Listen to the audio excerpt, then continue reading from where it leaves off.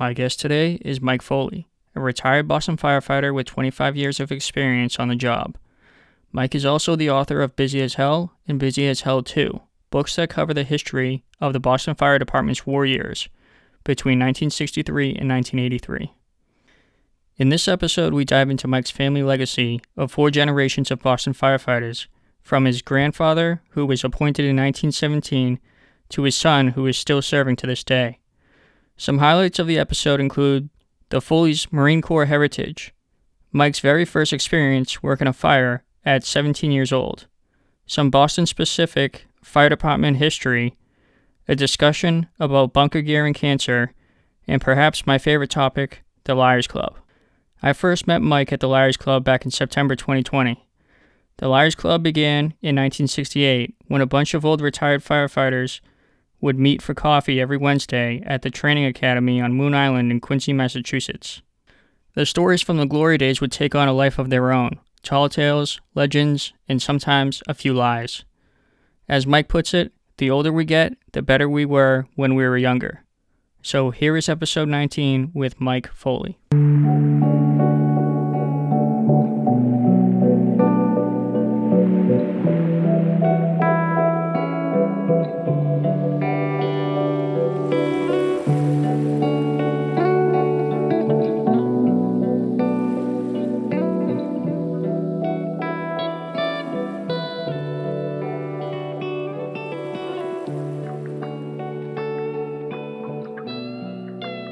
I guess, can you start off with what was your childhood like?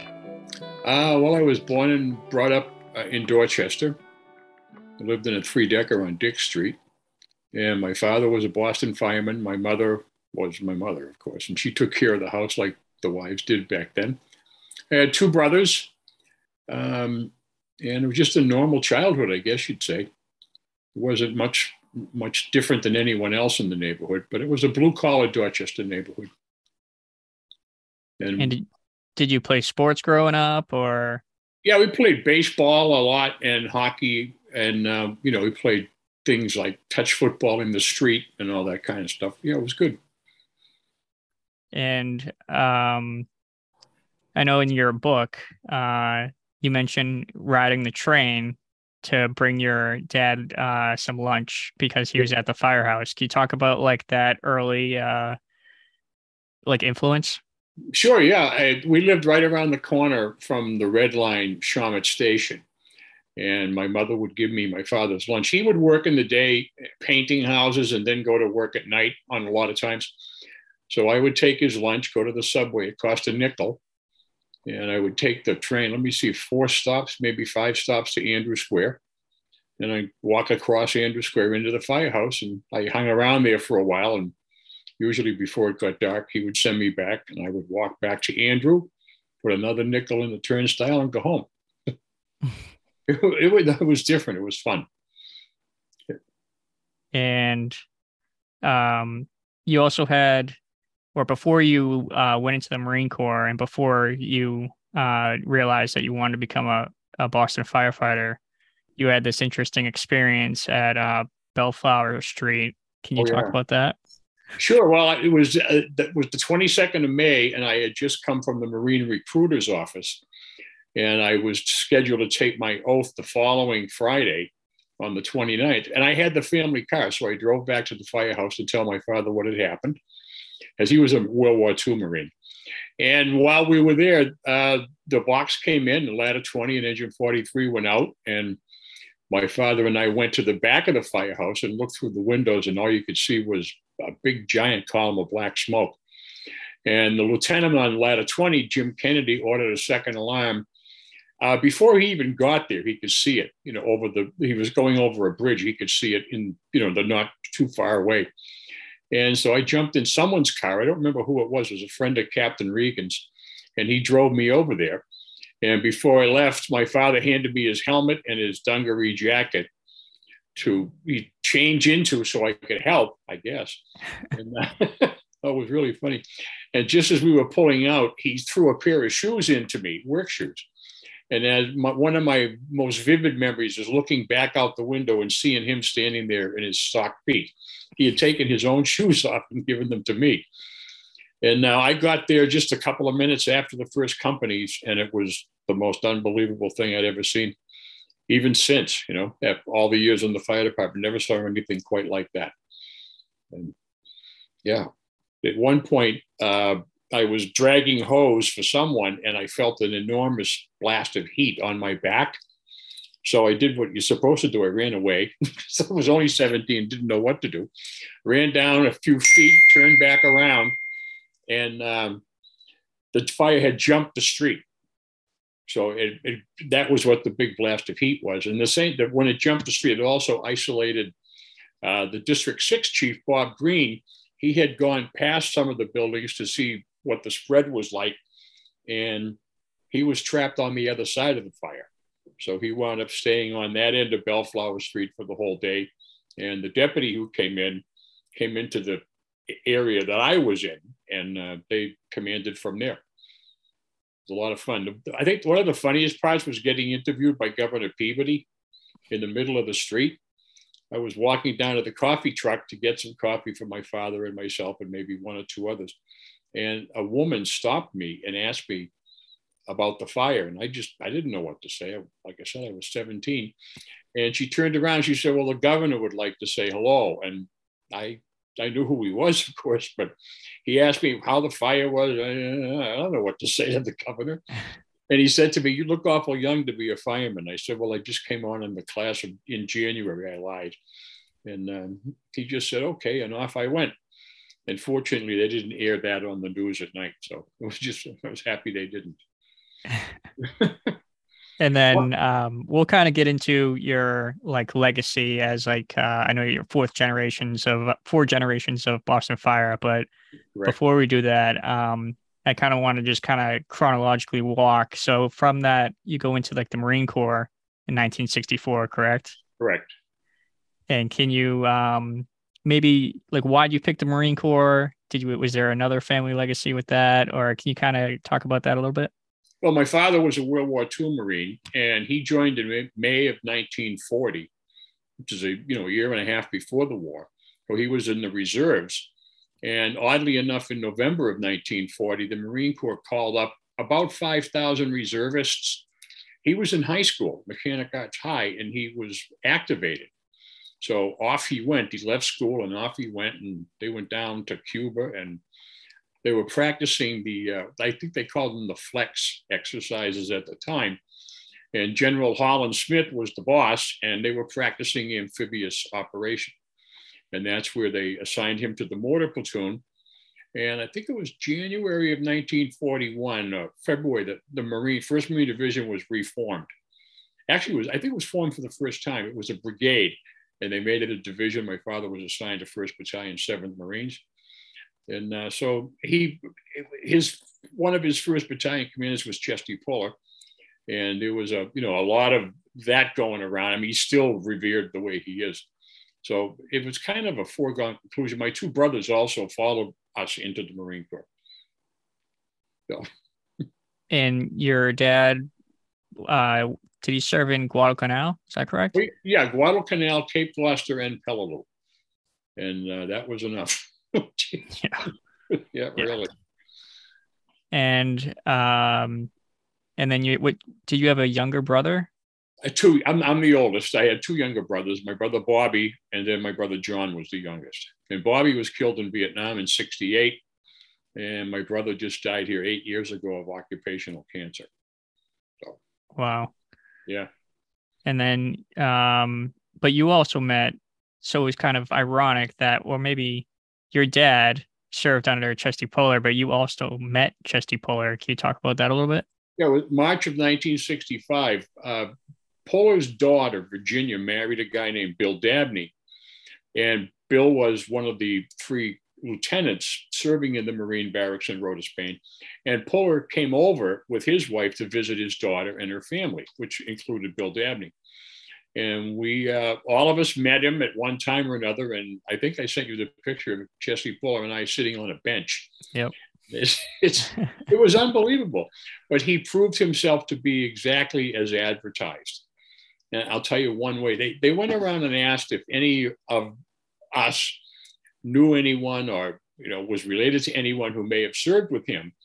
So they brought me over and I sat down and he said, "Who do you know that I might know?"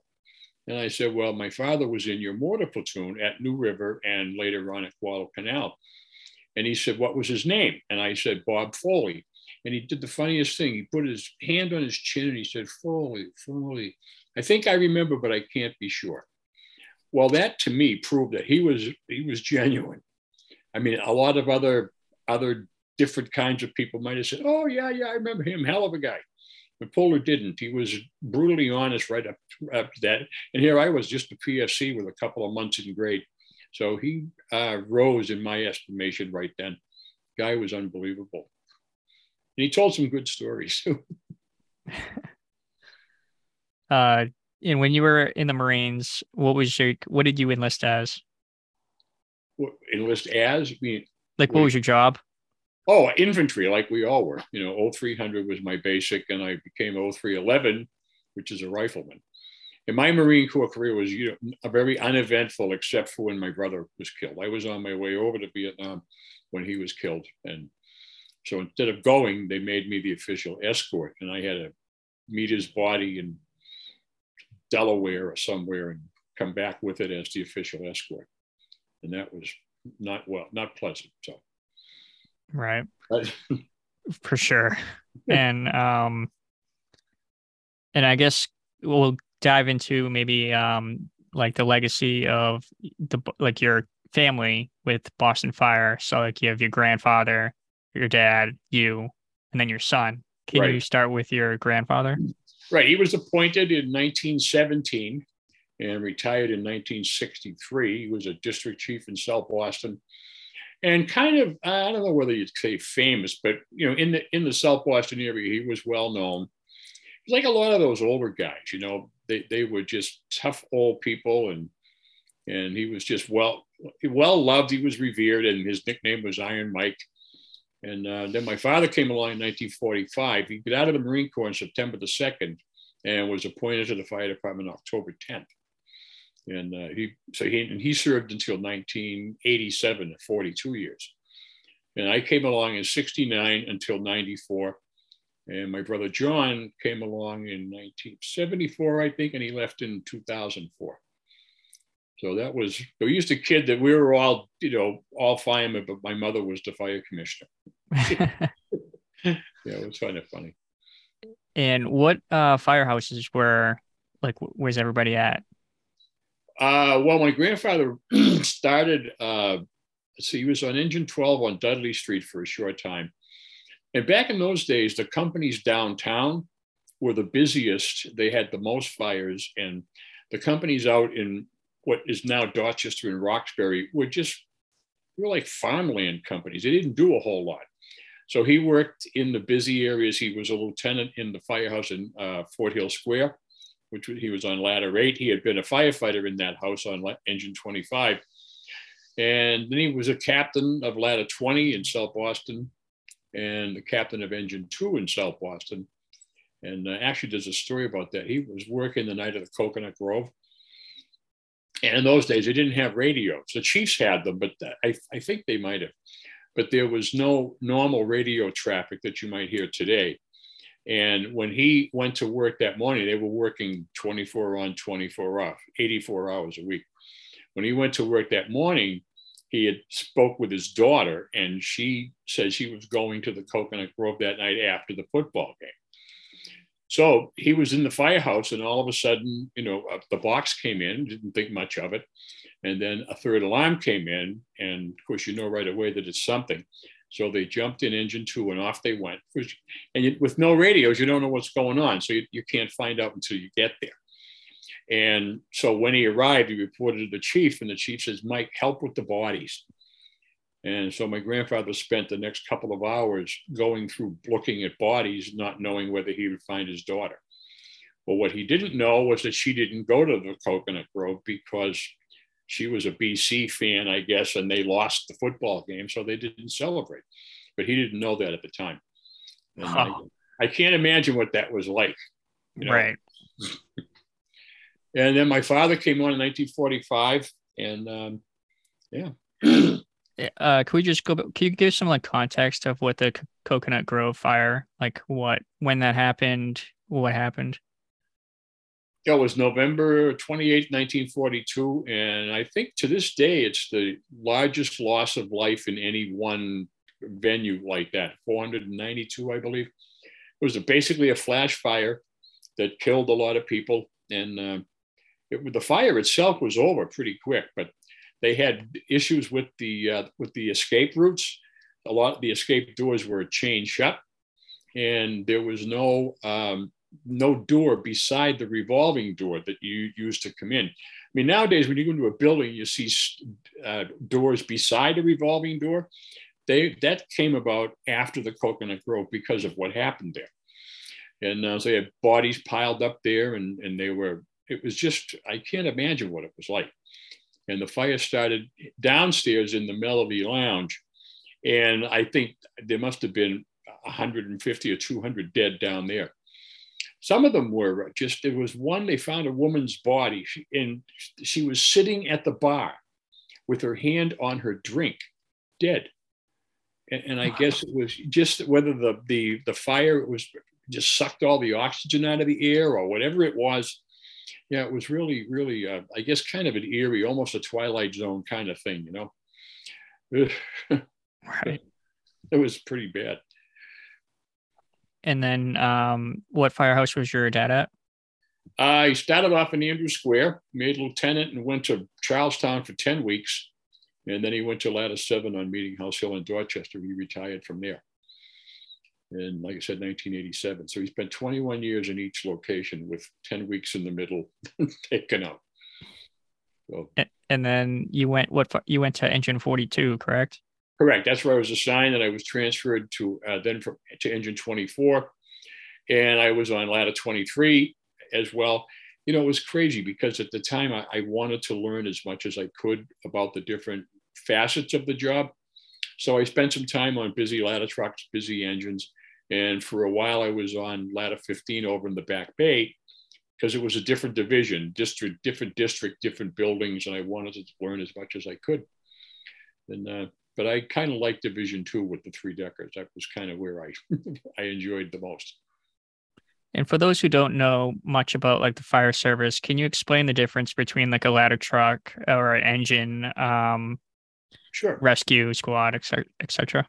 Well, the ladder company, they have the ladders and the tools, and their job is essentially to search for victims or people and ventilate, which allows the engine company. The engine basic job is to put water on the fire, put as much water between you and the people you're sworn to protect as possible, as quickly as possible. They work very well together, but the ladder companies, by breaking windows and opening up a roof, it sounds like they're just a wrecking crew, but all of that eliminates or lets a lot of the smoke and hot gases escape, which only does one thing. It speeds the attack. It lets the firemen on the engine get in and do their jobs more quickly and more effectively. So it's kind of interesting. They work so well together, but they're two completely opposite functions. But in the rescue, I have no idea. I have no idea what they do. I guess they used to be just a manpower company. And in later years, they would go to a fire and they would do whatever the chief needed. They could do ladder company work or engine work if they needed to. They were kind of the jack of all trades. A lot of good guys there too. A lot of them. And I know that, and I don't know if it's like a saying, but or if I just read it in your book, but like ladders, throw ladders, and then engine run lines. That's correct, right? Oh yeah, that's pretty much what it is. And the funny thing is, Boston has a reputation for its ladder work, as they say. And I don't know where it originated, but what it means is first ladder companies, they always ladder the building. First, they throw ladders to the second floor, to the third floor. And the idea behind it is to give an engine man an escape route if he needs one, or to help getting people out, I guess. But it's just something I don't know how much they do of it now these days, but they certainly did. You'd go to a fire and you'd see ladders up everywhere. And it was really kind of interesting. There's a lot of really cool photos out there about the ladder work. There really are. And I know there's like a lot of Boston specific history and like some terms that I kind of want to go over. Sure. But I guess we'll start with, or can you just talk about like the fire alarm boxes and like their purpose and how they're prevalent still today, sort of? Well, the fireboxes, they were, Boston is the first fire alarm office in the world to function as it does. And I'm not sure about the mechanics of them or the electrical stuff that goes along with it. I don't know, but they provide a means of communicating with the fire department when there is no power. So if Boston suddenly went dark, the fireboxes will still work, and that's kind of the reason they're still there. There's been a move over the last, well, many years to get rid of them because, well, everybody has a phone and now everybody has a cell phone and all that, but they leave them there for that very purpose. And yeah, I think it was 1852, somewhere around there, they installed the system, and it still works. I think there's probably close to 3,000 fireboxes still on the streets. And Yeah, that's incredible. yeah, it is. I mean, some places, like maybe some of the more recent, like say Albuquerque, for example, which is laid out in grids, everything is very square. I don't think there's any fireboxes there at all. They just, use the telephone. That's what they do. But And I know we kind of talked about this before, but no one really knows where like why Boston firefighters are called Jakes. But there's some working theories. well, yeah, the main one is that there was in order to open up an old firebox, you had to have a key. And everything was done by telegraph in those days. So inside each firebox, well, it's still there actually. Inside each firebox was a telegrapher's key, and that's the way the old chiefs would order additional alarms when there was no radio. They would just tap them out. Well, if a citizen wanted to report a fire, they had to get the key. And usually it was located in a business or something very, very close. And it was called a J key. And the legend is that it was eventually shortened to Jake. And I guess there's other explanations, but I don't know. I don't think anyone knows for sure. That's like the most widely one I've heard. I know that Yeah, for sure. yeah, I think so too. Yeah. And another one was some cities call the people that chase fires fire buffs, but Boston has their own unique term for that. And there's some people that you wrote about, which are really interesting that I kind of want to talk about. Oh yeah, they're called Sparks. And the number one Spark actually just died a year or so ago. It's Elliot Bellin. And he had fire records. I mean, the man was incredible. He had chiefs that used to call him up after a fire and say, okay, Elliot, what did the companies do? And he would say, okay, engine 24, they ran 150 feet of this size line from this pump that was located here into that building. he was an encyclopedia of information. And there was a few others that set buildings on fire. there was they were interesting people, some of them. But Elliot, I think, was probably the crown prince of all. Right. And is that like still do people still do that, like chase fires, if you chase the fire trucks, or is that more like a something that happened like earlier? I don't know because I don't do it. I mean, but I know that every now and again, someone will show up on Facebook or one of the other websites with current photographs and or videos. But a lot of them are taking them with their phone. So I guess it's people across the street from the fire that post the pictures. I don't know. But I imagine there's still some that ride around hoping something will happen. So Yeah. And there was another one I wanted to ask about. It's just sort of like how fire engines they used to have like open cabin and the guys would ride on the back and stuff, yeah. but then eventually because of some riots they had to like do some modifications. Correct. Yeah, the riots were in June of '67, and again in April, I think, of '68. That was when Martin Luther King was killed. And so, but what they did was they brought a lot of the open cab fire engines. That's all they had in those days. They brought them into the shop, and with angle iron and plexiglass, they were able to fashion coverings for the officer and driver. and a kind of a little box they put on the back step to protect the firemen who were riding there. And on the ladder trucks, they put little, like telephone booths on the side of the ladder truck. It's kind of funny. And then in 1968, Ward LaFrance provided the city with their first cab over fire engines with the jump seats. And you weren't supposed to ride on the back step. A lot of us still did. And then eventually it just went away, and they come out with the crew cabs, I think in 1976. And of course, you could fit everybody inside those. I also wanted to go into like what your book is about, or just what your career, like what those years that were called the war years. Correct. You kind of go into why it was called that and just more detail about that? Sure. Well, the war years are loosely defined as a 21-year period of unprecedented fire activity. And it wasn't just in Boston, it was around the country. New York had it, probably Philly, Chicago.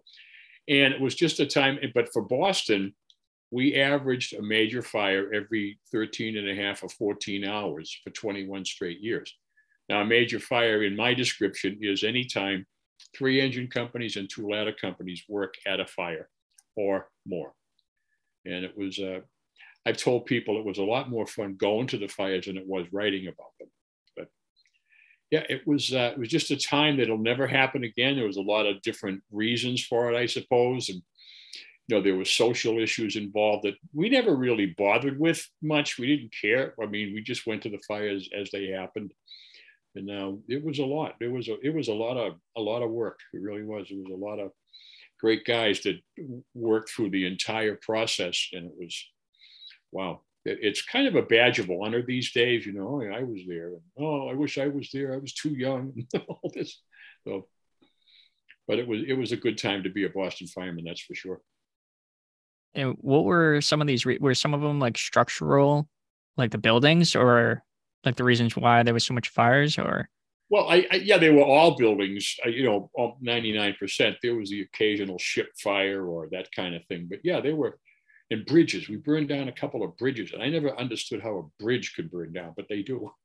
And there was I didn't know that either. Yeah. And there's a couple of times, like the 4th Street Bridge in South Boston burned down, and there was another bridge over that way. I forget where it was, but yeah, but mostly they were buildings. And the fire incidents were roughly 2/3 of the fires happened in the Woodin area of the city, which is Dorchester, Roxbury, West, Rosendale, Hyde Park, West Roxbury. And the other 1/3 was on the in-town side, which would include the South End. And it also included East Boston and South Boston. But I'd say that probably of all the fires, probably 80% of them happened in wooden buildings. And because they spread quickly. Although the fires in the big brick buildings were oftentimes worse because the building holds the heat more, where the wooden building, the fire can burn through the wall, and it doesn't happen in a brick building. So each fire had its unique challenges, I'd say. In the societal issues, do you like what would that be? Like, what would you classify that as? Like fire arsonists, or? Oh, well, I suppose there were a lot of arson fires, but I think the other thing, we have smoke detectors today. So the smoke detectors, while they don't prevent fires, they give early warning. And early warning is an advantage to get out of the building, but it's also, it tells someone that they might be able to put the fire out themselves. And I suppose a lot of that happens. But back then, there was a lot of vandalism. And so the vandalism translated into arson. And I actually kidded the fire commissioner once. I said the Arabs did more to stop arson in Boston than the arson squad when they raised the price of crude oil back in the 70s during the energy crisis, because you used to be able to burn down a 3-decker for 75 cents. But not anymore. Now would be $2 or $3, and no one was going to spend that money on burning down a house. But I think there were other issues involved as well. There was a rumor going around that anytime there was a demolition scheduled, let's say they were going to tear down a 3-decker for $2,000. Anytime there was a fire in that, it was kind of a rider clause in the contract. If there was a fire, then the amount automatically doubled to 4,000. Whether that's true or not, I don't know.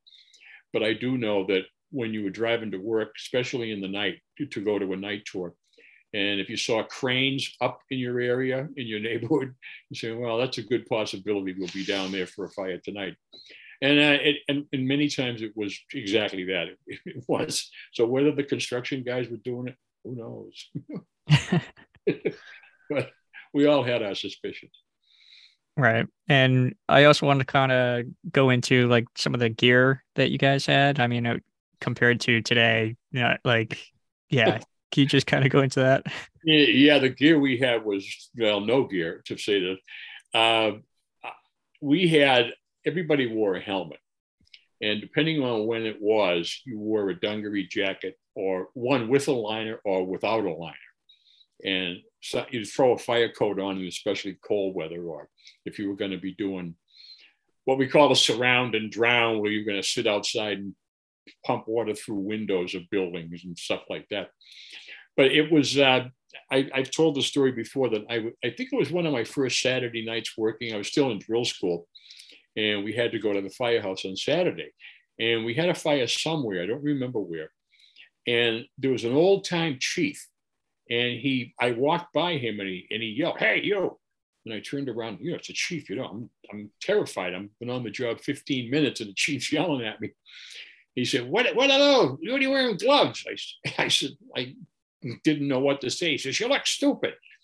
And so I took my gloves off. I mean, you don't want to look stupid in front of the chief, of course. But yeah, they were the old time guys. They were, remember my grandfather told me to, in the cold, have a bottle of olive oil in your locker. Olive oil, okay. He said, well, when it gets cold out, you can put the olive oil and rub it on your ears, and it'll keep them warmer. It'll keep them from freezing. And I said something. I said, well, we have ear flaps inside the helmets. He says, what? Ear flaps? He was incredulous. But it was kind of funny. And I think that's part of the reason, it was kind of a swashbuckler attitude back then. I mean, guys went to fires wearing CYO bowling jackets. It was comical. It really was. But I think it was 71 or 72, the fire commissioner decided he wanted us to look more professional. So he got rid of the dungarees and the chambray shirts, and he gave us the permanent press blue uniforms, that we wore for a long time. And those have gone by the wayside now with the new bunker gear. I've never worn the bunker gear, so I don't know. But I guess it's pretty heavy. It's often. And if someone doesn't know what bunker gear is, can you explain what that is? Well, I don't really know. I mean, it's treated. I forget, it's flame resistant and heat resistant, and it obviously keeps the fireman dry. But it's big and bulky, and there's giant. They call them bunker pants, and a giant coat you have to wear. We don't wear the same kind of boots we used to wear that would, when they were up, they would be all the way up to the middle of your thigh. Now I guess they're shorter. And so I don't really know much about it, except that actually these days there's a lot of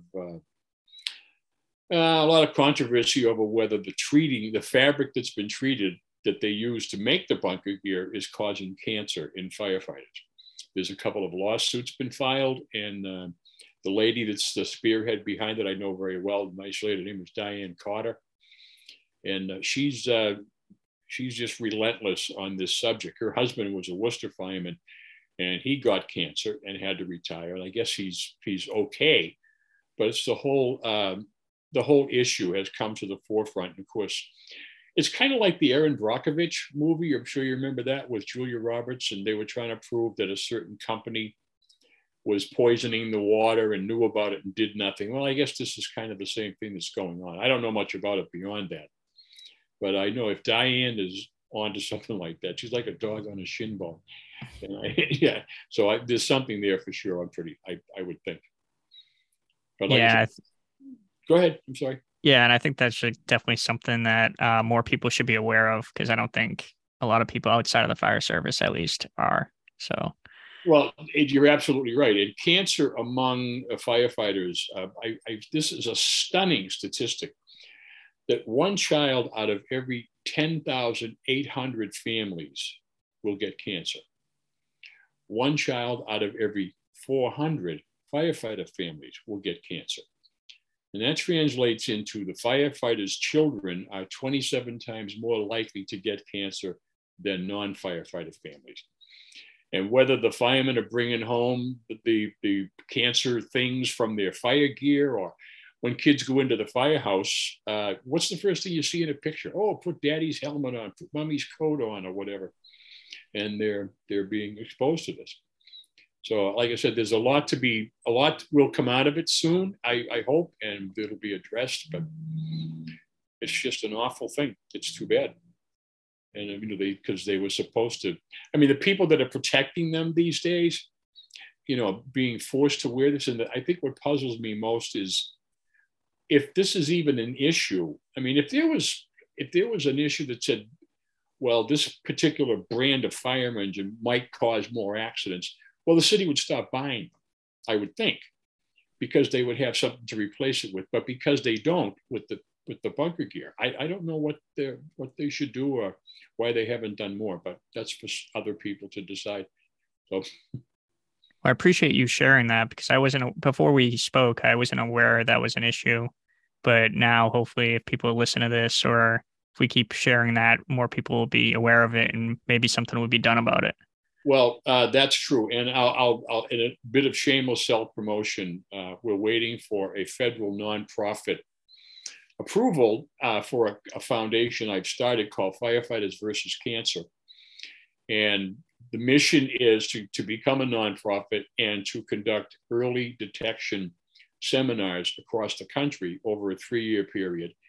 And our attitude is, it's not that we don't care, but it doesn't make any difference to us where the cancer comes from, whether it comes from the gear, whether it comes from your own individual lifestyle. That's not our issue. Our issue is to help you detect it early enough to where it's eminently treatable and conquerable, if you will. I mean, my own brother, he died of it, and he didn't know anything about it. He didn't know he had cancer until it was too late. And that's what we're hoping to attack.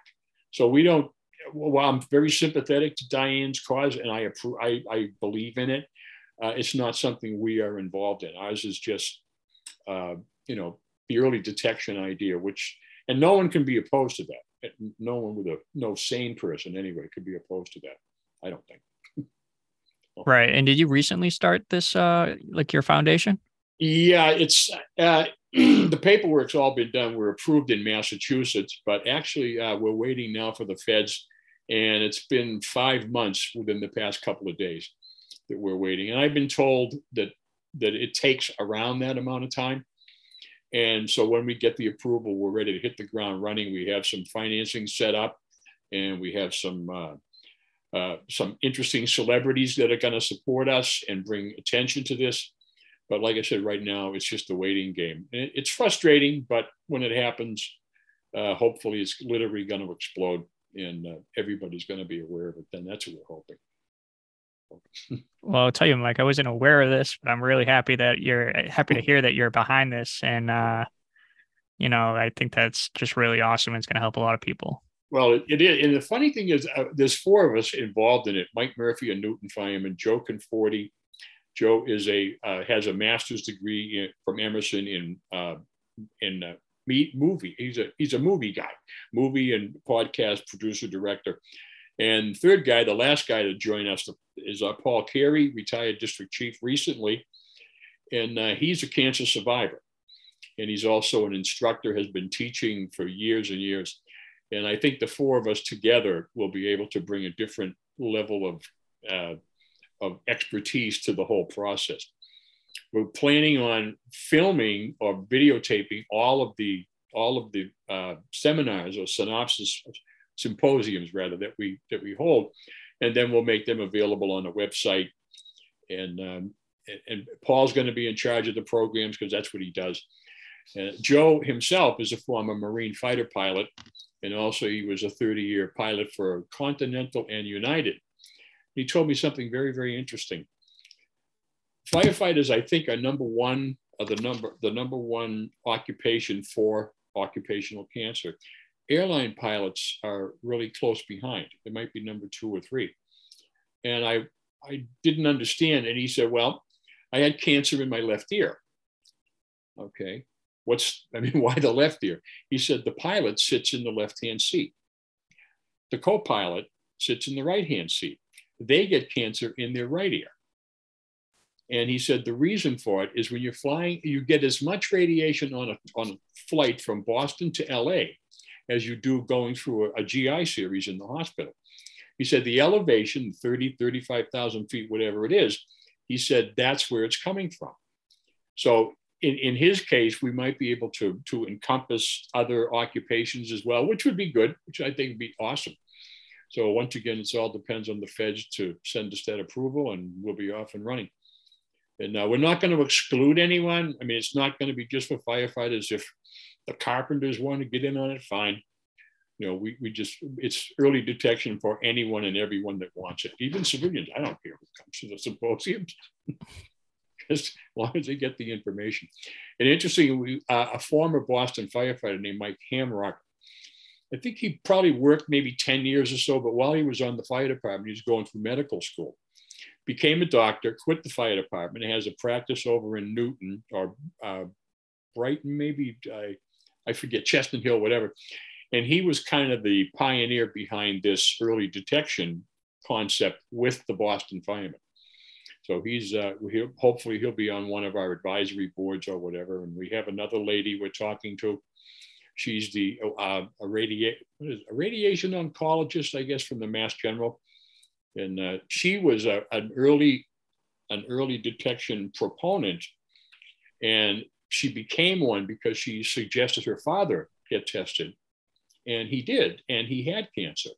But it was early enough, like a minimally beginning stage 1, and they were able to take care of it. And so that she has a lot invested in this, you know, in time and background and expertise. So it's going to be interesting to see what happens. I agree. And yeah, I can't wait for you to get federally approved and get it off the ground. I will definitely support that.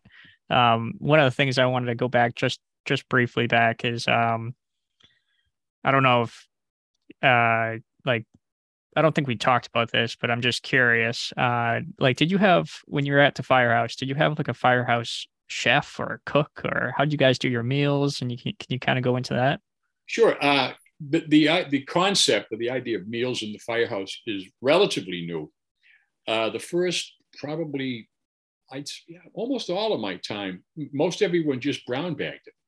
Occasionally everybody would send out for subs or whatever, but the actual cooking, you know, with the pots and pans and the stove and the whole thing, that didn't come along until later. And I know now they do it everywhere in every firehouse, but we never did much of it.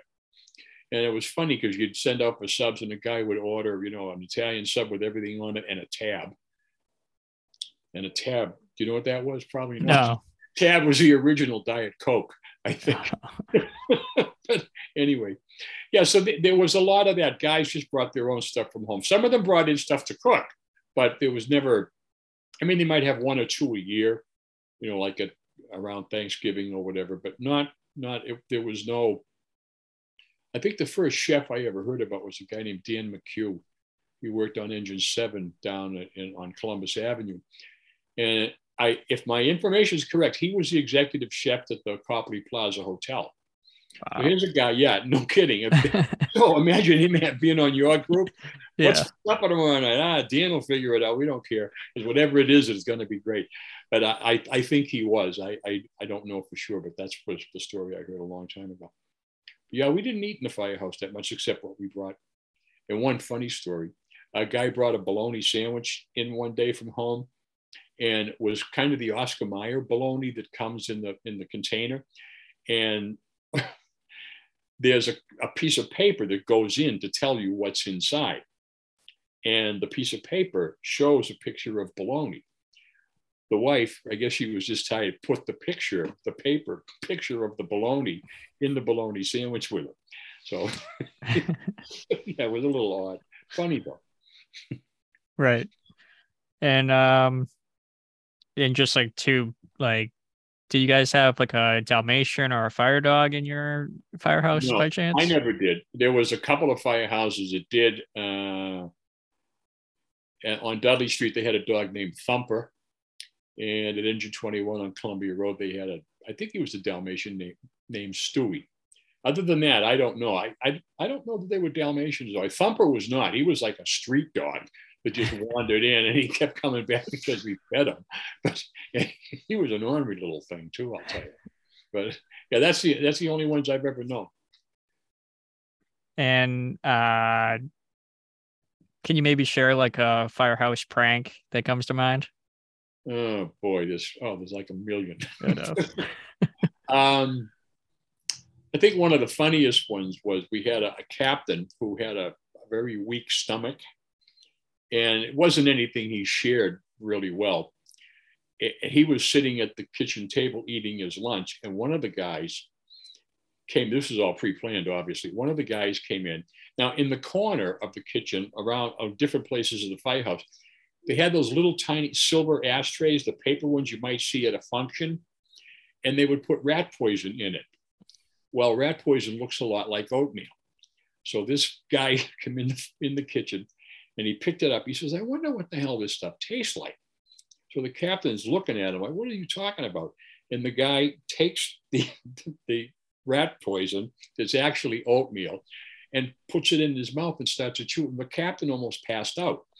And he ran out of the kitchen, went into the bathroom on the first floor that was supposed to, he was going to throw up. I guess he did too. But there were other ones. I mean, yeah, another one, a guy, they came down from at 7:00 in the morning. They had been working all night, and one of the guys said to one of his friends, "Geez, are you hungry?" He go, "Oh yeah, I'm starving to death." He said, "Well, I left a sandwich in the refrigerator. It's in that brown bag. You can have it if you want." And so the guy said, "Oh, really, really? Okay." So he pulled it out. He's eating it up, and the captain came back in. He had come in and gone up and changed. He'd come back in. He's sitting at the kitchen table drinking coffee, and he's looking at the guy across from him. He says, "Where the hell did you get that sandwich?" He says, "Well, Eddie gave it to me." Well, it was the captain's lunch. But the perpetrator, by that time, he had got up and he left, and he took off. He was hiding in the firehouse, and the captain screaming at him. And, oh, yeah, it was a lot of fun.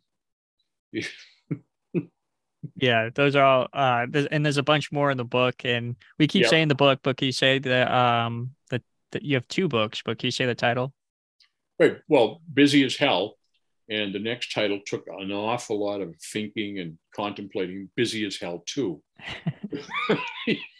Really very original. Huh? But anyway, it was a lot of fun to do them. And I've got, nice replies about them. And a couple of guys have called me and says, "Hey, that's me you're talking about." I said, "Yeah, I know it's you. I was there too." But yeah, it was a lot of fun to do them. And one of the last, or before we get into the Liars Club, which was something that I really enjoyed going to, I wanted to ask you about some mentors of you that, you know, people that you looked up to that maybe molded you in the fire service, or um, just people that, you tried to emulate. Well, we were very, very fortunate, I believe, and I know there's a lot of guys that share this opinion. We had terrific fire officers. And in those days, I came on in 1969. So a lot of those guys that were officers, captains, and chiefs they were World War II or Korean War veterans. So they had a lot of experience. I mean, where one lieutenant might have been in charge of, a company of 150 guys, was now in charge of 4 guys and it was easy for him to be a great boss. But I think the number one guy, without any question at all, was Jack Force. Jack was the epitome he was my favorite lieutenant, my favorite captain, my favorite fireman. The guy was he was perfect. And there's a lot of people that share that opinion about him. He was very knowledgeable, but he was quiet and very, very, very helpful. He would teach, he'd pull you aside and say, "Now, the next time you go in here, look over there and see if that's going on." And you'd learn an awful lot. Yeah, Jack passed away. It was Christmas Eve in 2020. and I miss him all the time. He was just a terrific guy. We were fortunate enough to get to connect later on when he was in his 90s, and it was a lot of good times thinking about the old days. But Jack was the best, no question about it. That's awesome. And I guess, yeah, I guess we'll go into the Liars Club. So a little background. I think it was in September 2020. I wrote a story about a friend of ours, or a friend of your, or just, I don't really know him too well, but Ed Yeah, Loader. Eddie, yeah. Crazy Eddie. And he invited me to the Liars Club, and Uh, that's every Wednesday at Moon Island. You guys meet for coffee. Can you kind of go into maybe how that started, or just kind of explain what the Liars Club is? well, it started in 1968, and they had their 50th anniversary, obviously in 2018. So, but I don't know really how it started, or there was not very many of them, but they used to go down to Moon Island, which is the training academy, as you know, and they would sit up in the kitchen and just talk about the old days. And I was there. Oh, I don't remember that. And as the older they got, the bigger the fires became that they had gone to. And I'll tell you a funny story about that in a minute. But yeah, it started with a few, and it just kept getting bigger and bigger, and eventually they moved it into that single wide trailer that you were in that day. Because now, you get probably 20 or 30 guys there on an average every Wednesday. Sometimes it's a little less, sometimes a little more, but it's pretty steady flow. And the story I'll tell you, there was two guys, a bunch of them, like maybe 10 on either side of the same table. And one guy's talking across. He says, "Oh yeah, I remember that fire we went to, and there were people jumping out the windows, and the fire was coming out every window, and blah blah blah." And a guy across the table said, "Are you talking about that fire on St. Patrick's Day that we had?" He goes, "Yeah, that's the one." He said, "Well, that was one room on the first floor. Nobody was jumping." He said, and so anyway, everyone laughed because, like I said, the fires get bigger the further away you get from them, And the older we get, the better we were when we were younger. That's another rule. So, but Eddie Loader, I'll tell you, Eddie Loader is just an amazing piece of work. He's just a kind of an unassuming guy, no bravado, no crap, no BS, just a really, really, really terrific fireman. It was a pleasure to work with him. It really was. He was a good guy. Yep. And if you're a listener and you're interested in hearing more about Ed Loader, I wrote an article and pretty much did like his all the rescues that he was awarded like a medal for, mostly. So like there was one, the Boston Hospital City Rescue, where he like talked a jumper down and he caught the guy with his Yep. fingertips. Like you see it in a movie and you're like, how did Yep. he do that? Like that's just too unbelievable. And there were a few that I didn't write about, but those were mostly like water rescues, but still really cool. Well, the one at I think it was the Ritz-Carlton downtown, the one he rappelled from above and bounced off the wall and then landed in the right window. And there was a woman in the window, and he kicked her right in the chest with both feet and knocked her back into the room. And he says, "Well, I didn't know what the hell I was going to do, though. Here I am hanging up 5 or 6 floors off the street. She's fine, but I'm not." But yeah, that's Eddie. Eddie is a terrific guy. Yeah, and he was yelling at the Boston cops to drag him in because he was just dangling there in the windowsill. I know. Oh man. I love it. Oh man. Do you still go to the Liars Club? I haven't been for a while. Actually, I was there a couple of weeks ago, and it's still pretty much the same. The guy that runs it, Leo Sullivan, is almost 90 years old. And every Wednesday, he lives nearby, which is good. But every Wednesday, he's down there giving out coffee and talking about the old days. And it's really, really a lot of fun. It is. It's good. I also have a picture of the Liars Club book, which is pretty cool. It's kind of like a cool little. I think they recently wrote it up, but it just says like Liars Club on the front in like chalk, and then it has like inside it, it's like the history behind it. So yeah, it's good. Yeah, it's a lot of fun. And like I said, the older we get, the better we were when we were younger. That's the. Oh man. And if anybody wants to find or pick up your books, or yeah, if they want to pick up your books, where can they find them? What's that company? Amazon? Amazon. That's it. Yeah, I knew you'd remember. Yeah, and it's busy as hell. I got it right here. That's the first one, and then the second one. If The I big boy.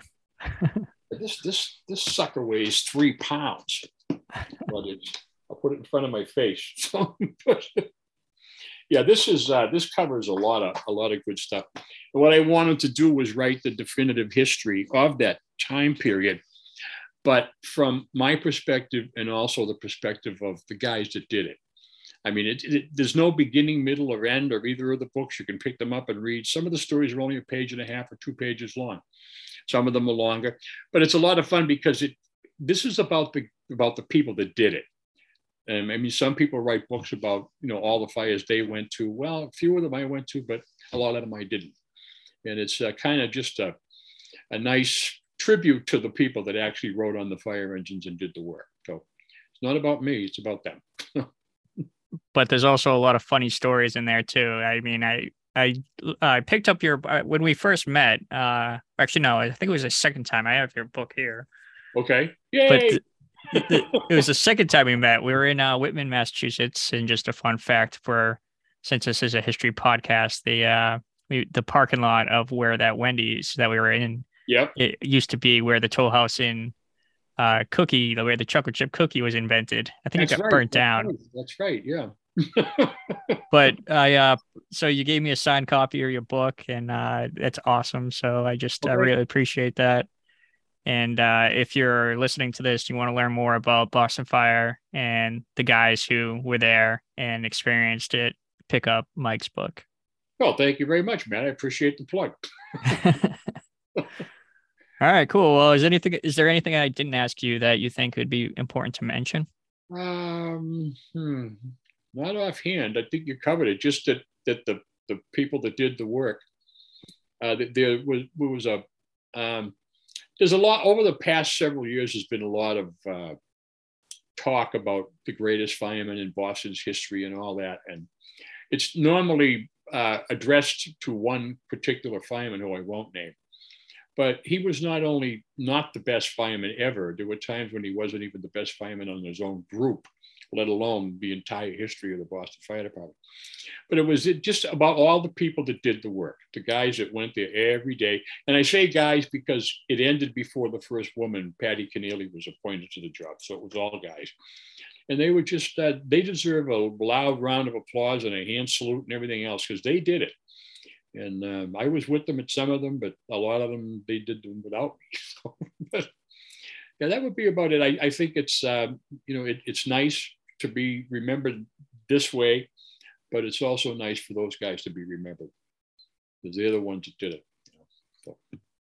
But that's also a good point because sometimes, like when you're looking back in history, there's like people that get hand selected for some reason, maybe because they did something heroic or maybe because they were maybe famous. But then there are all these other people who don't get the credit. So I think that's a really good point to bring up. Well, thank you. I'm glad. And that's what I intended. There's sections in there for the medal winners and guys that did extraordinary things. But then there's the rank and file guy that just went, put the fire out, went home, and then came back a couple of days later and did it again. It was a lot of fun. Good. Well, awesome. I appreciate you like agreeing to come on my podcast. And if I have any more questions about Boston Fire, I know who to ask. So all right. All right, Matt. Thank you very much.